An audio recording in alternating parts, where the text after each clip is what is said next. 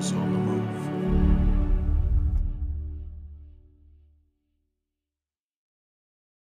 Welcome to Millennials on the Move podcast, and we have an amazing guest. She is my sister. She is my friend. We went to high school together.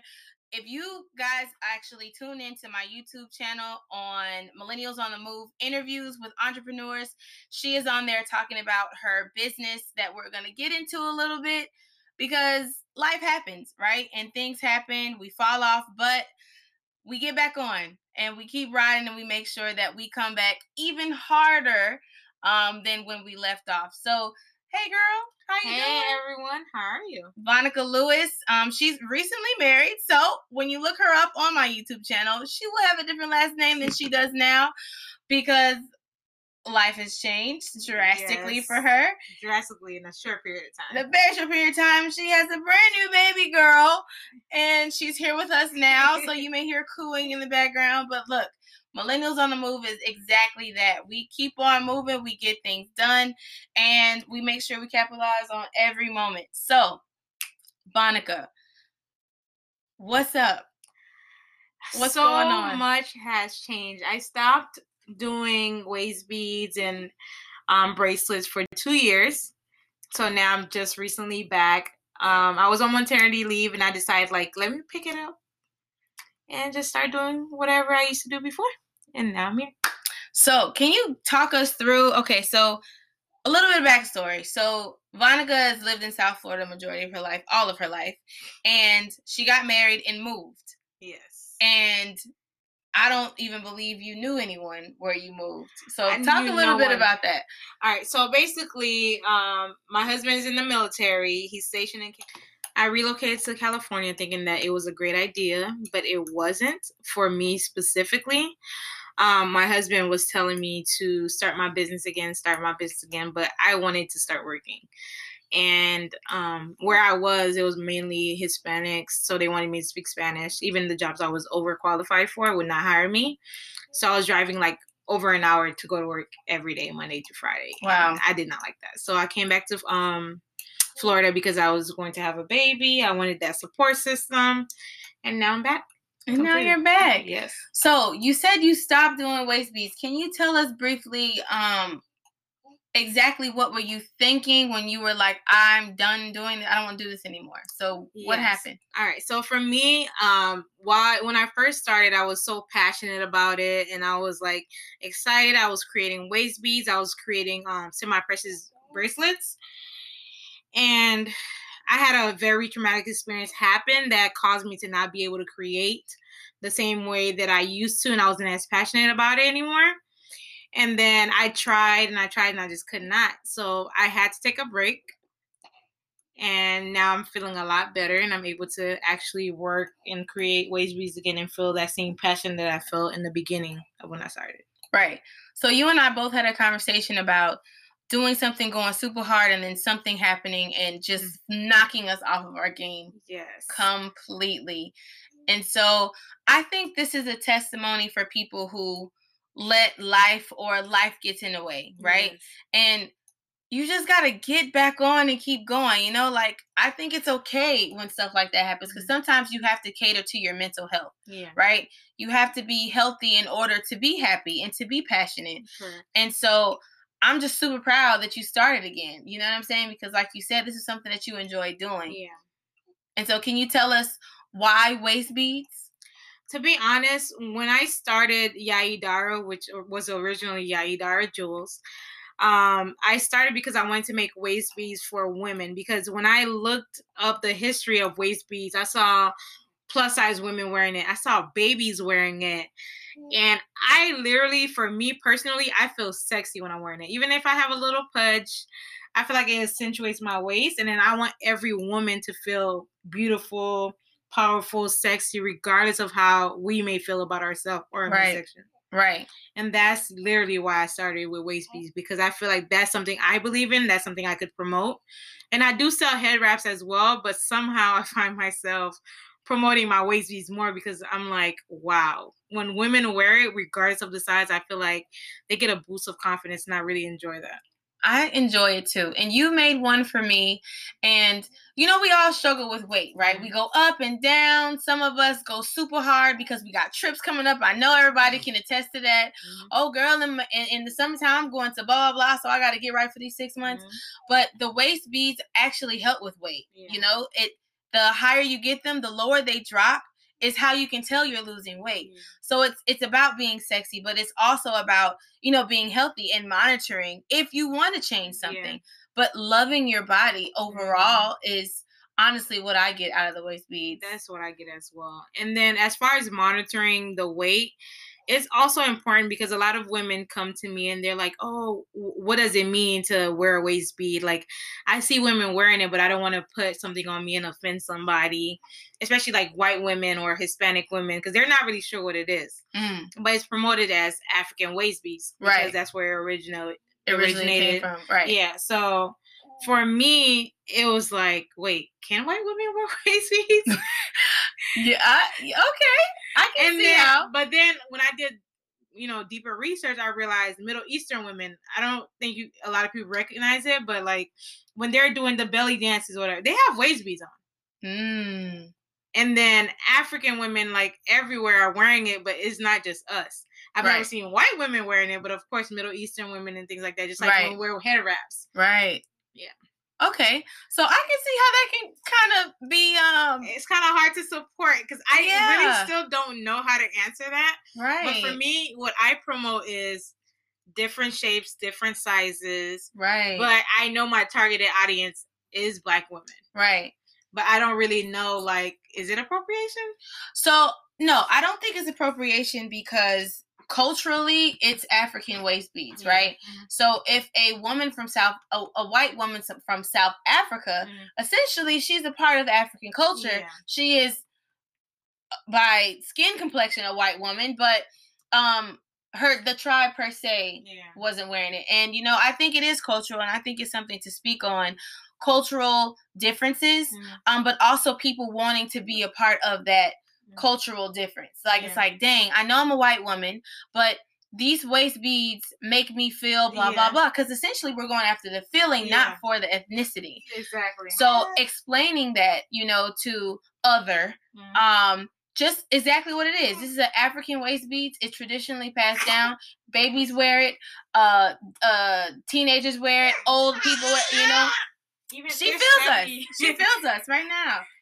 Like, the thing about it is waist beads is like, it's just so diverse. Every tribe wear it for different reasons. So for me, it was like, I don't think it is, but like, I don't want to tell them to wear it. And somebody's like, oh, why are you wearing this? But, because right now we're in an era where everybody's sensitive about everything. So when I promote, I have to be mindful of what I'm promoting. And then I don't want to put somebody out there wearing it and they get dragged by social media and stuff like that. I get it. So I think there's something behind that. People who are from different cultures, you know, they know different things about it. And so doing your research on why you're wearing waist beads, why waist beads in the first place, we are African descent. So we are connected to that culture. So honestly, it will be for that individual to honestly take the backlash because no, you're not a part of that culture per se. You like what they're doing, but someone may view that as blah, blah, blah. So you need to be able to, you know what, I'm going to wear this. And I know I'm not African American. I know I'm not African descent, but I want to wear waist beads.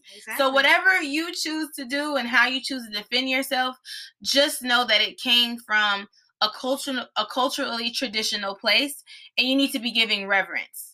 And when you're wearing said things, you need to be doing things that are not going to bring negative attention to the culture and why you chose to do the waist beads.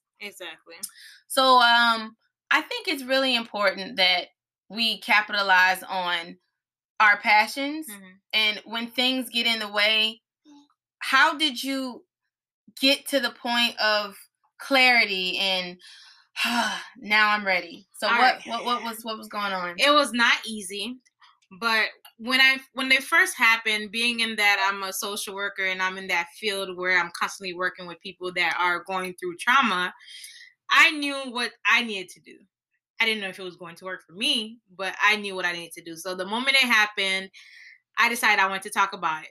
And then when I started talking about it, I started feeling better, but I still couldn't create the waist beads or the bracelets. So I was like, okay, I'm not ready yet. Right. And honestly, every month, every year, or whenever I could, mount the courage to make it, I made it. And now I'm at a point where I could make it without, connecting it to that trauma, because I created waist beads before the trauma happened. I'm like, why not create it after? Right. But that was me getting to the point where I could do that, or, disassociate my product with trauma. Right. So you were able to disassociate the experience from what you were actually creating. Correct. And, she is a social worker, but, another thing we were talking about, it's so easy to give people advice and to be an expert at certain things, but it's kind of difficult to take your own when it comes to you actually going through these things, So, think about all of the professionals in your life. Think about all the relationship gurus and personal trainers, and we're still individuals. We're still individuals, and we still have things that we have to work through as well. It's something to be said about being a hypocrite, or something to be said about how you gonna tell me to do this and you're not. But you gotta let people, find their way, and you gotta be, I think, sensitive to the fact that people are still trying to figure out how they get through things. And then another thing that I struggled with was a lot of people didn't know why I stopped, because I was getting all these orders. I had this huge clientele, and I just stopped. So I'm not going to put out exactly what happened, because I don't feel like it's for everyone to know. Right. But it was like, now I look flaky. Like, what if I start my own business? They're going to say, oh, you're going to start for 1 month and then never do it again. Or, I just kind of like feared that judgment. But I had to get past that and understand that everything happened in our time when it's supposed to happen. And I feel like now is my time. Of course, this time around is way harder. Because when I first started, honestly, I'm not going to lie, I could not give advice about how to market or anything like that, because I literally posted it on Instagram one day and Snapchat, and I started getting orders. I didn't have to work for it. It was just consistent. Wow. This time around, I have to market. I have to post every day. I have to make sure I'm reaching my audience. I have to make sure like I'm constantly posting and doing different things, networking. Right.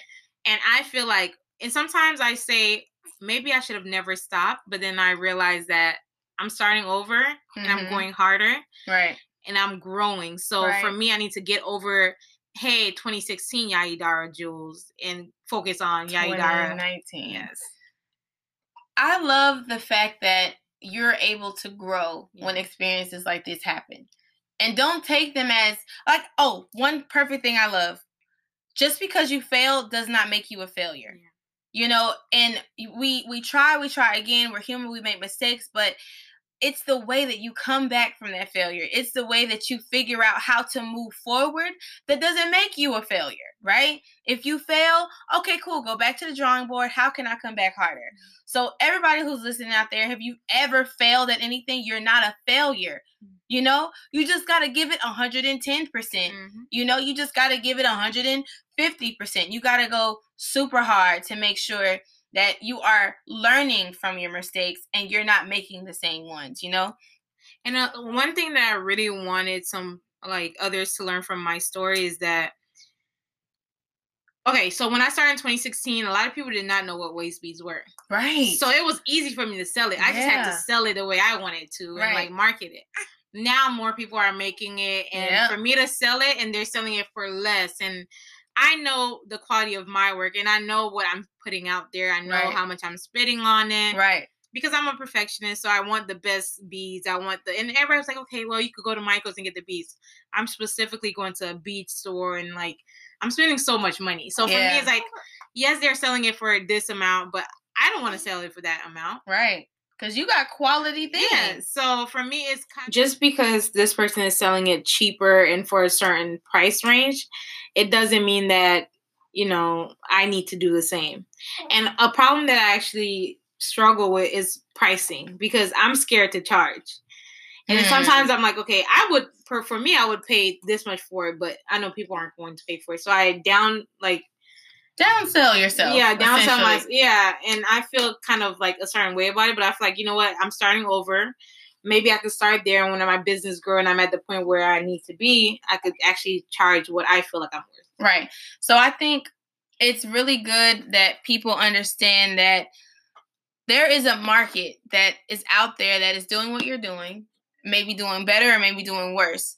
But charging what you're worth and that's just what it is. The people who are into quality, the people who care about where these stones come from, what these gems actually mean, like this is imported from Africa, because it's imported from Africa, that already takes your sale up $20 personally. You know what I'm saying? So I think so. I feel like, going through that whole what should I charge? Are people going to buy it? Like that is a phase that we all go through when it comes to pricing what we're worth in our products and our services. So finding a median, I think in all of that is so difficult. And I know a lot of people are struggling with that. But you got to make a profit. That's what business is for, And at the end of the day, quality is going to sell. And so you just got to keep at it and figure out different price points, what works, what doesn't. Like if people bring somebody, then okay, you can get 10% off of blah, blah, blah. So it's definitely trial and error. And yes, waist beads are now more fashionable now than they were 3 years ago, honestly. So there's something to be said about that. But yeah, I can only imagine. And I was shook. I can't even think of another word for it, because I thought I was going to start back again. I was going to get like 20 sales my first day, and I'm like, I got this. And I was taken aback because that is not what happened. So in 2016, you just started your business. You're super excited, very passionate. What did you do with all the money? Like when we talked about how you just weren't really thinking about your products and how much you were, going to profit or how much you were going to buy. Okay. So what's up with that? So I tried to create a budget when I started. Okay. But I would go to a stone place or a store, and I'll see products that I want, and I start thinking of ideas, and they loved me because I just started swiping. I spent thousands in like capital S of dollars on semi-precious stones. And the beads alone, of course, a lot of people probably think, yeah, you could go to Michael's and buy the beads. I was going to a specific bead store that was probably overcharging on the beads, but they had the most beautiful colors. And I feel like it was very dumb of me as, a startup business, because I was spending more than I was making. And of course, you're going to spend a lot before you start seeing profit, but I was doing it recklessly. And this time around, the one thing I did learn from my last time is how to spend, what to buy, what to not buy. So I'm doing it different now. And I would highly recommend really sticking to your budget from the beginning, or it's just not going to work out. So, key pointers, everyone. When you are starting a business, yes, you are going to spend money, but you also need to make a profit. That's why you chose to do your business, right? That's how business is going to continue. That's how business is going to grow.